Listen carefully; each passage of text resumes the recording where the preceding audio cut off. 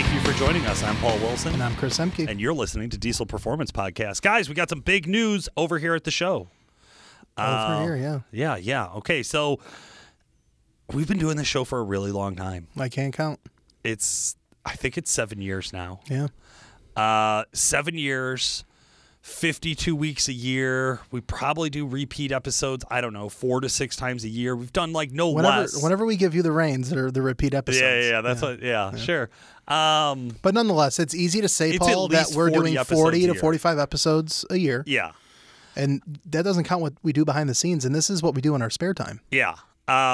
As Chris and I have grown within the company, our full-time jobs require more from us. Our families require more from us. There's just a reality that what we want to do is produce the best possible diesel pickup truck enthusiast podcast on the planet. Yeah. That's the bar we want to set is in our tiny niche with our 10 qualifiers. We want to be the absolute fucking best. Yeah.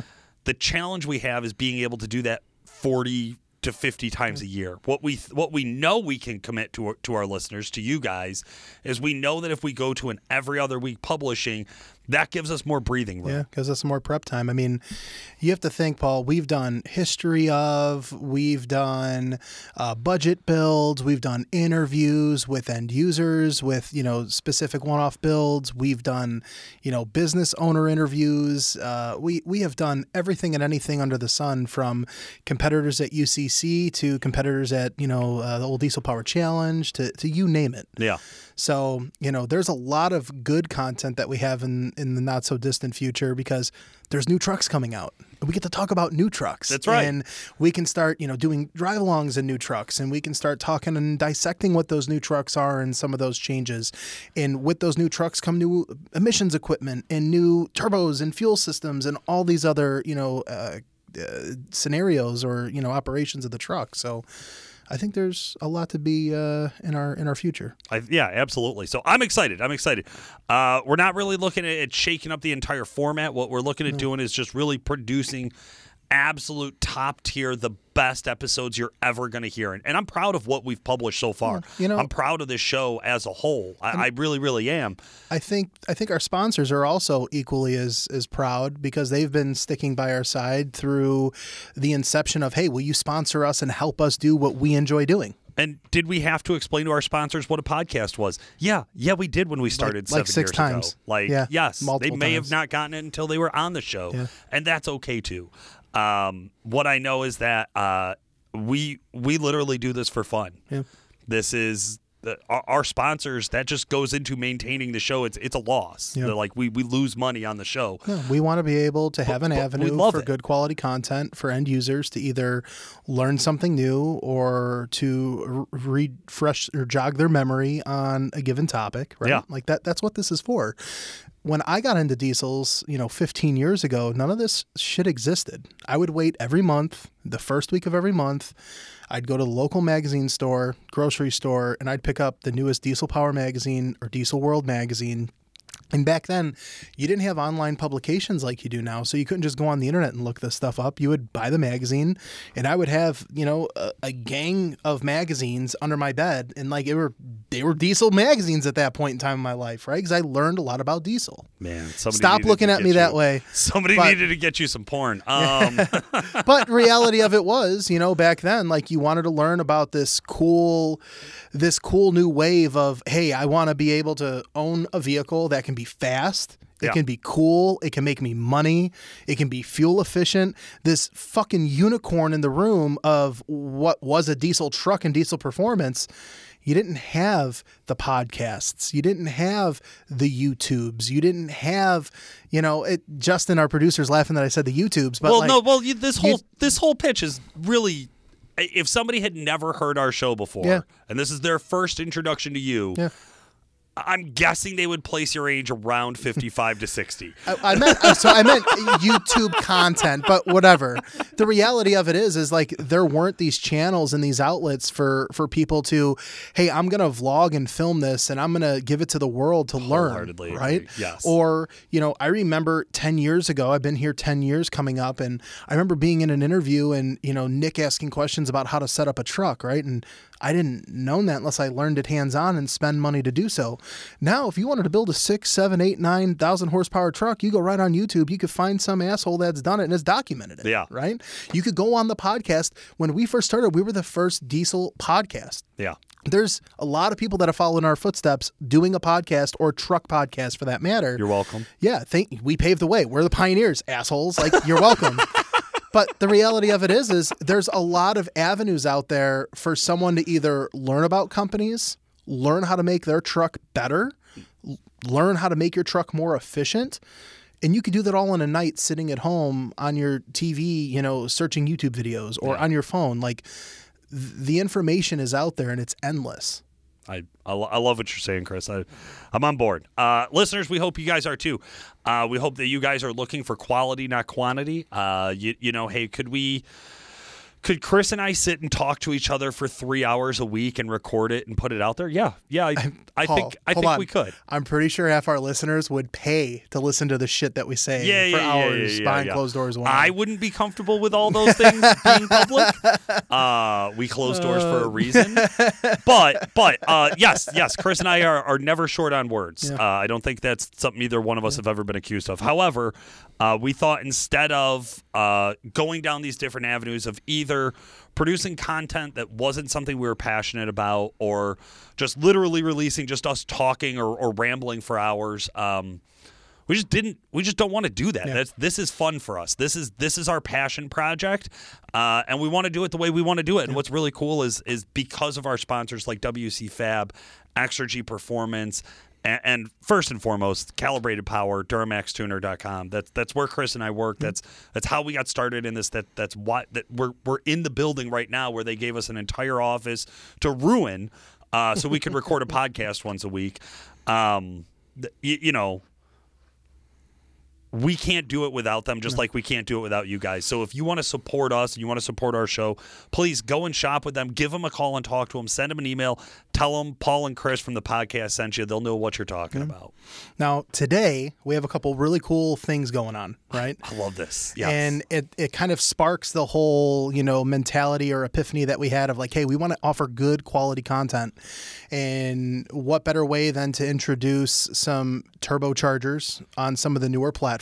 Some highly analytical and factual and mathematical information about turbochargers on newer platforms. But it really falls back for the first one, right? We'll just dive right into it. We're talking the L5P Duramax. So, guys, any of our listeners out there, the 24 L5P is not the same as a 23 or older L5P.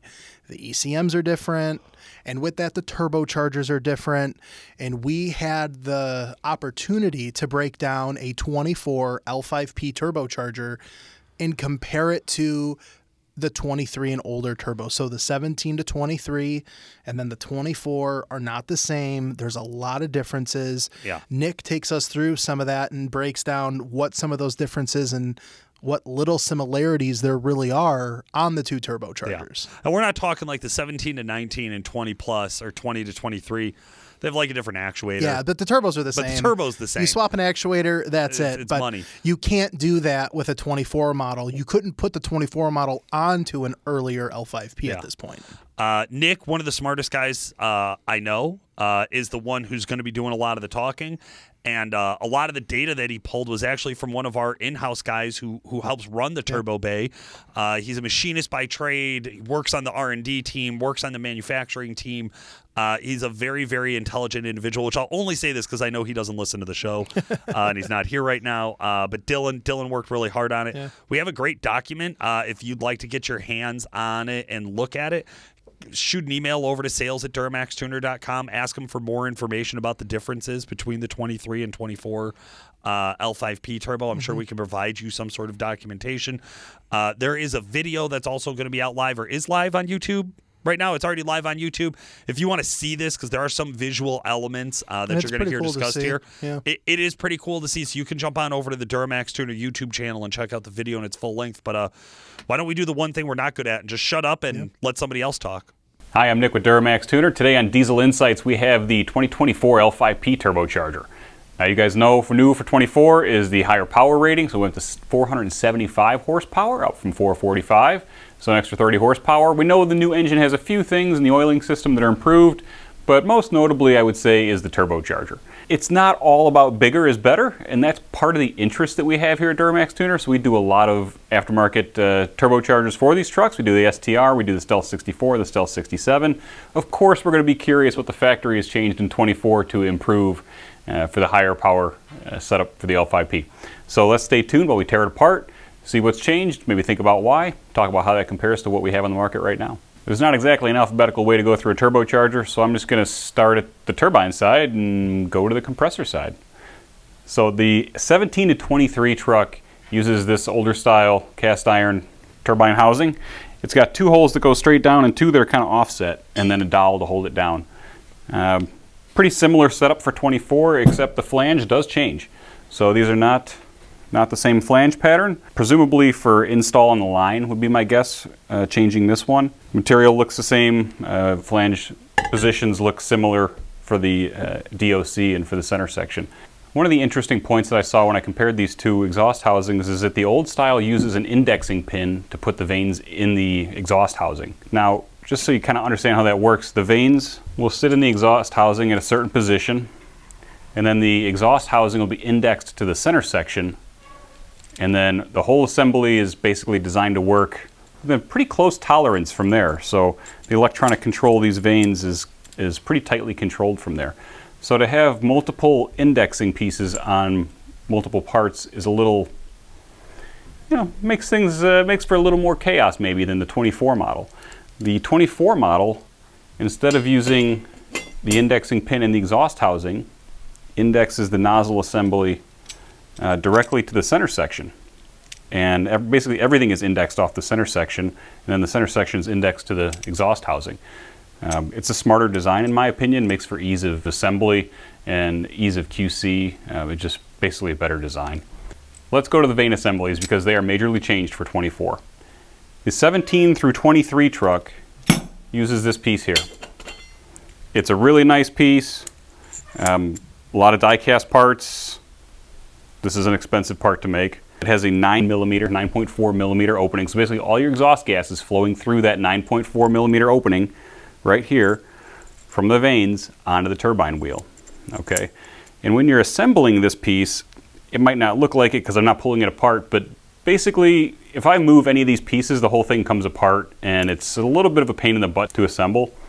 So assembly-wise, this is a little more of a delicate piece. Now, they have to be shipped tie-wrapped. They have to be handled basically fairly fragilely. The 2024 model goes to this little bit more robust design. I would call it more self-contained. The other interesting part is the measurement on it. They go from a 9.4 millimeter opening to an 11 millimeter opening. So all the exhaust gas now goes through that 11 millimeter opening, and we go through fewer vanes that are longer. So instead of 13 vanes on the old style, we're now going through 11 vanes. What that is basically a higher flow system. So a wider volute, and then fewer nozzles, which means more room between those nozzles, larger nozzles. That's interesting. That's a very similar size to what we use in our Stealth program, which we find works really well. So kind of a validating thought right there that the Stealth and the 24 use a very similar nozzle ring. Okay, so let's talk about these center sections as far as what's different between them on the 23 versus 24. So the 23 is a much bigger piece compared to the 24. The 23 basically has the backing plate and the center section built into one unit. So it's physically heavier, it's beefier, it's just a bigger piece to handle. It also has kind of a unique capture system for the thrust bearing. You can see there is captured inside there, and then we have basically this piece that goes on and the snap ring that holds it in place. Now the 24 is a smaller center section physically.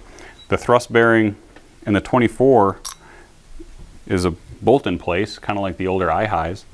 And it also has this oil deflector ring, which is new for 24. Basically, the design is I would say a more like an old style design. In 24, we go to a backing plate. So 23 did not have a backing plate. This is the backing plate for 24. The actuator mechanism is mounted to the backing plate now. I think this is an easier part to produce than the old compressor cover, which had the actuator mount bolted to it. So you can kind of see there, like, this is a really bulky, awkward piece to handle. This is not so much an awkward, bulky piece to handle.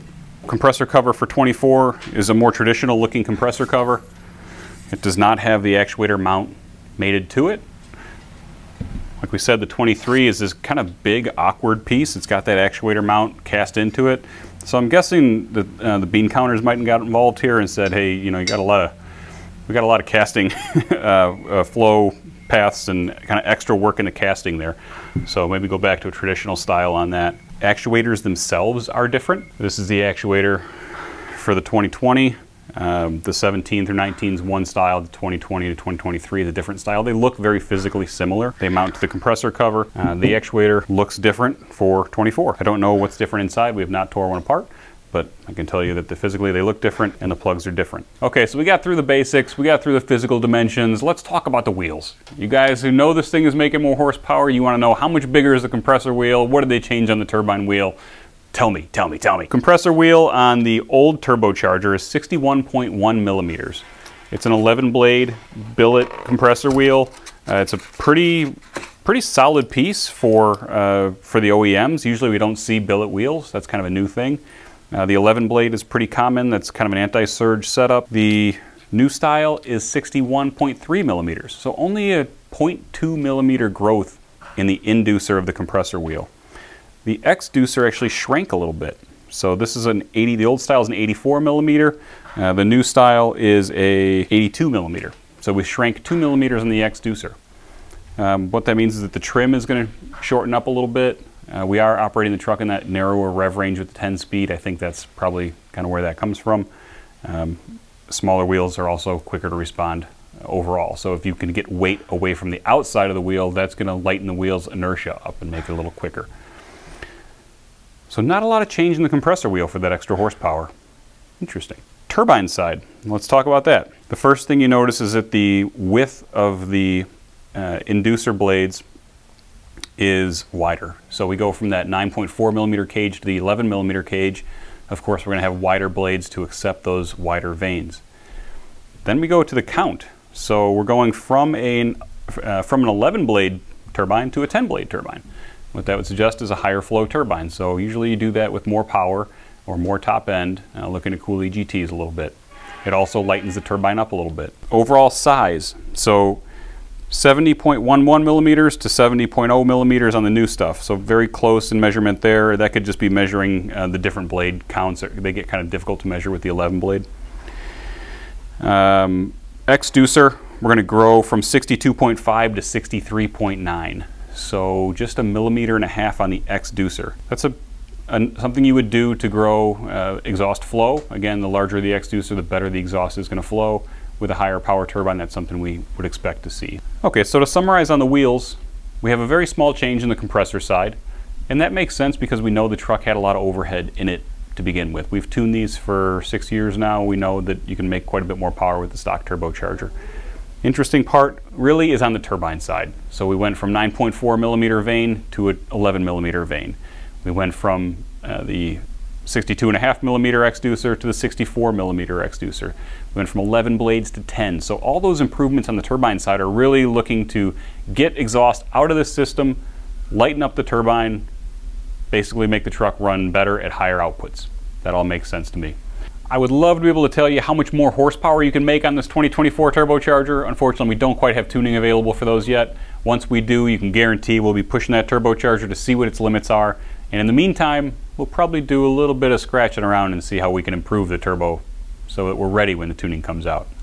Hope you enjoyed this section on tech content. This has been Diesel Insights with Nick Priegnitz, Duramaxtuner.com. We'll catch you in the next one.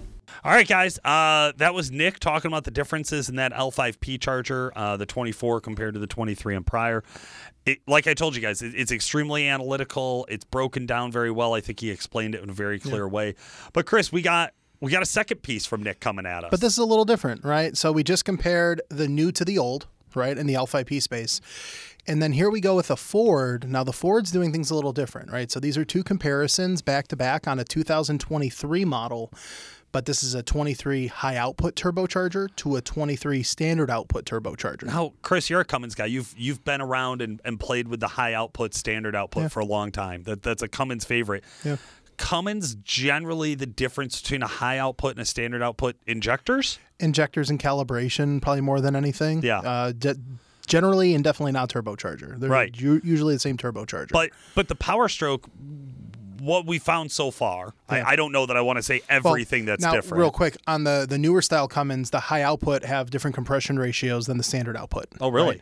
So to back into the Ford piece, which I know that's what you're dying to get into, we haven't bridged that gap. We don't know if the HO runs a higher compression than the standard output, but what we found on the turbochargers was really, really intriguing. Well, the turbocharger is so obviously different. You can spot it when you pop the hood. You can see that it has this crazy compressor cover that has never been on a diesel pickup truck before. And something I love about Ford engineers, always innovating, is they fucking swing for the fences, man. They were the first ones to release compound turbochargers. The dual sequential scroll is still one of the coolest.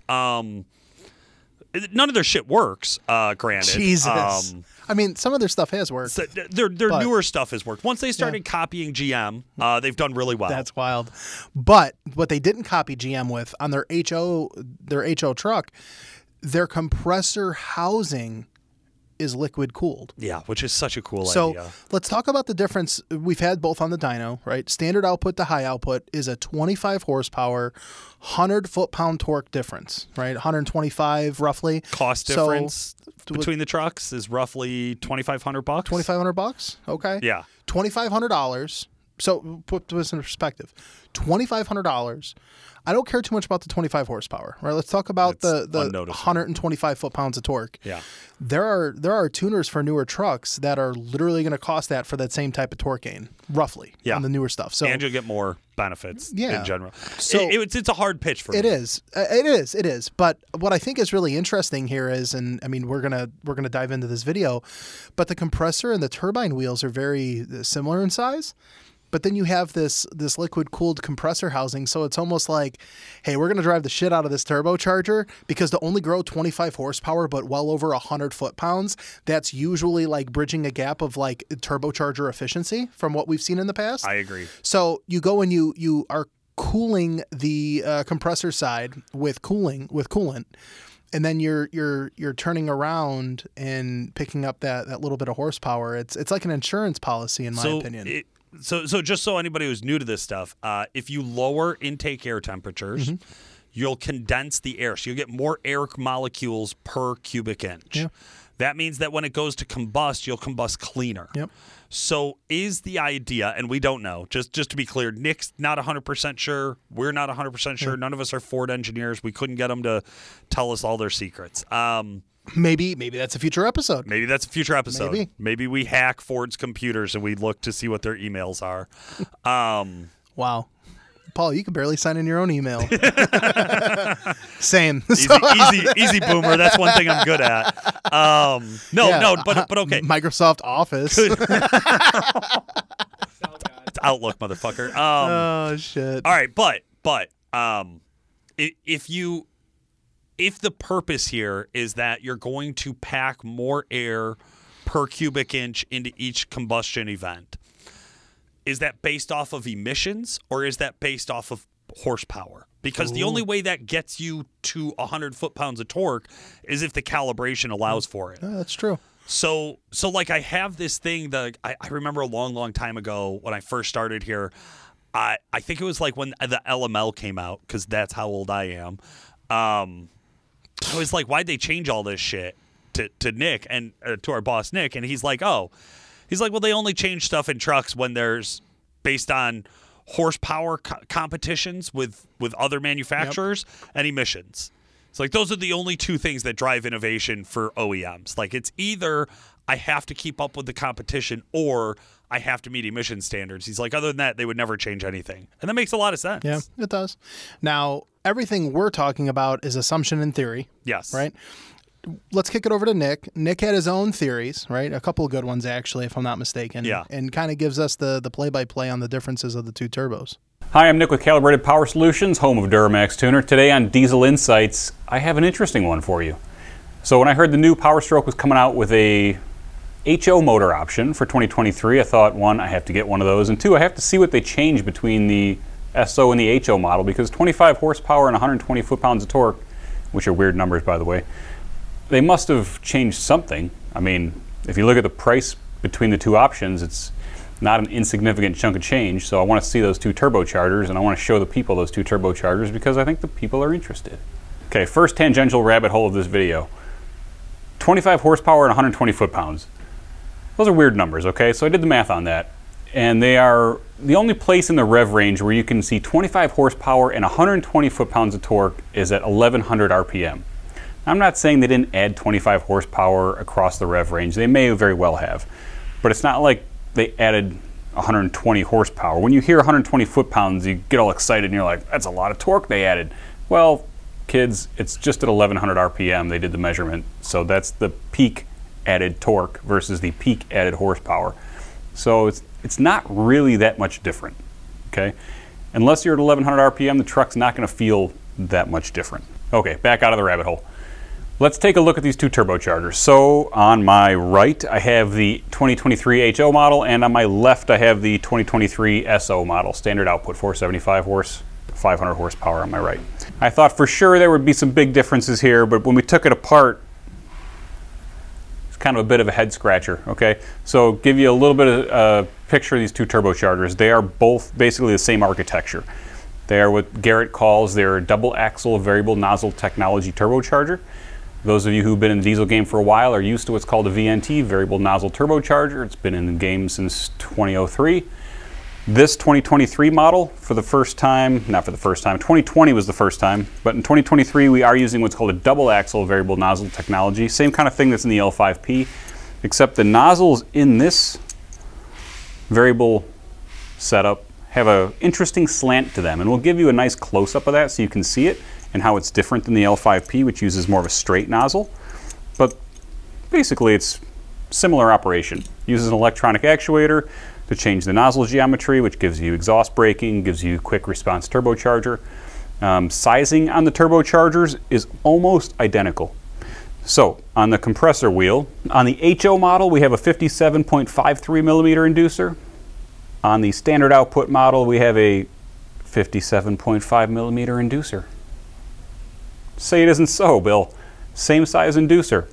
Exducer grows a little bit on the HO model, okay, so we might have a little bit of a difference in trim, but the inducer is the same. Most other measurements are the same. Same 11 blade deal, same 16 millimeter nose. Tip height, so the height of the tip of the compressor wheel is actually a little shorter on the HO model. 4 millimeter tip height versus a 5 millimeter tip height. And what that kind of plays to is efficiency at high pressure ratios, so places where you need a lot of boost. One of those places you might need a lot of boost is down low in the rev range when you're making that 120 extra foot-pounds of torque and 25 horsepower. Let's talk about the turbine wheel. So here we get a little more of a difference, and that's probably by nature with the 25 extra horsepower, so we're going to see a little more exhaust energy. We want a little bit bigger turbine wheel. On the turbine wheel, we go from an exducer of 55.2 on the 2020 to a 55.5 on the 23. Inducer on the 2020 was 68 mil. On the 23, it's 70 mil. The inducer base, 68 on the 2020 versus 70 mil on the 23. So when I say 2020, I mean the SO model. 23 is the HO model. This is the same turbo. The SO is the same on the 23 as it's the same horsepower rating. Vane cage, so the nozzle assembly itself, no change. 9 millimeter vane height, 13 vanes, pretty basic stuff, no difference. The exhaust housing is the same, the actuator is the same. Okay, Nick, so real cool video. You showed us a turbocharger that's basically the same and are counting views for it. Not exactly. Not exactly. This is where we're going to go down the next rabbit hole, which is the SO model compressor cover versus the HO model compressor cover. Now, if you notice on the HO model, I have 2 ports on the top of it, and those ports are not for positive crankcase ventilation. They are for coolant. So there's a coolant boss in here. There's a coolant jacket in the compressor cover, and coolant goes in the compressor cover, gets circulated, and comes out. That is the first time I've ever seen coolant go through a compressor cover in a light-duty truck application. Okay, so you spent more money on Ford's HO option, and you got something for it. That's cool. It's the coolant circulated compressor cover. Now, why cool a compressor cover? We know the truck has an intercooler. They both have intercoolers. Why not just cool the charge air in the intercooler? I don't know for sure. Okay, Ford hasn't said why they have a cooled compressor cover. But I want to go over a few of my theories, because that's what people do on YouTube. The extra boost required to make that power, especially at low RPM, is significant. And that boost needs to be cooled. Now, my first hunch is that maybe the factory intercooler is at its limit and cannot do the job on the HO model. That is, it cannot control the boost air or charge air temperature on the HO model. Now, why is it important to control charge air temp? If you control charge air temp, you can control boost. So if charge air temp gets out of control, then your boost system cannot deliver the target air mass as requested by the ECM. The ECM is requesting a certain amount of boost pressure at a certain load. That's all well and good, but if that charge air goes out of temperature, that is, instead of 150 degrees Fahrenheit, it goes to 220 degrees Fahrenheit, that's a different amount of air. And so in order to keep the truck doing what the ECM is asking, the engineers might have said, we really need all the air we're asking for, and we can't have a deviation, we can't have it go inconsistent, so we need to cool that charge air, and the only way to do that is either add a supplemental or separate charge air cooler, or, hey, Bill in the back says maybe we should try and cool the compressor cover and use it as an intercooler. So that's theory 1. Theory 2. And these aren't mutually exclusive theories, they can all go together. If you can keep the charge air cool, you can keep the boost down. And if you can keep the boost down, you can keep the compressor out of surge. What is surge? Surge is low RPM, high load, high boost, loss of grip of the compressor wheel on the air. And when that happens, you get the cool choo-choo-choo-choo-choo noise. Not so cool for bearings though. Okay, so it beats up the bearings, it's hard on the turbocharger, and it doesn't deliver air consistently to the engine. If we don't have consistent air to the engine, well, that's a whole mess of problems for emissions controls and all sorts of stuff, and guys don't like to drive trucks like that. So, we need to keep the turbocharger out of surge. Way to do that, keep the air cool. If you can keep the air cool on the other side of the turbocharger, that is the discharge side, you can keep it cool and you can keep it lower pressure. So lower temperature air is lower pressure is less prone to surge. Okay, so we were editing in post-production and we had the set tore down, and I was walking through the turbo bay and I had another idea coming to me, and I thought, it's really important we include this in the video, and I don't really feel like setting the whole thing up again, so I'm just going to do it in the studio. The theory is this. When PCV, positive crankcase ventilation, is vented to the compressor cover, sometimes oil is brought into the compressor cover.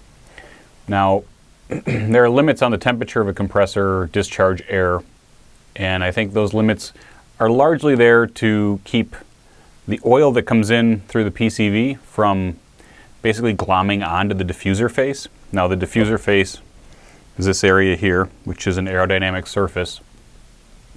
And so there's a very thin clearance, maybe like 150 thou or 120 thou. I didn't measure it on this one, but it's probably somewhere around there, between that and the compressor cover. So you can imagine if you get a bunch of oil that comes in through the compressor inlet and then is brought around and circulated through the diffuser face into the intercooling system, that if that oil is heated to a temperature, say around 390 degrees, where it's going to start cooking the oil, that could be a problem. And that problem is that oil will then glom on to the diffuser face, like here, right? You can see a nice clean spot here, and then where the oil has started to kind of, I use the word glom, has started to kind of stick to the diffuser face.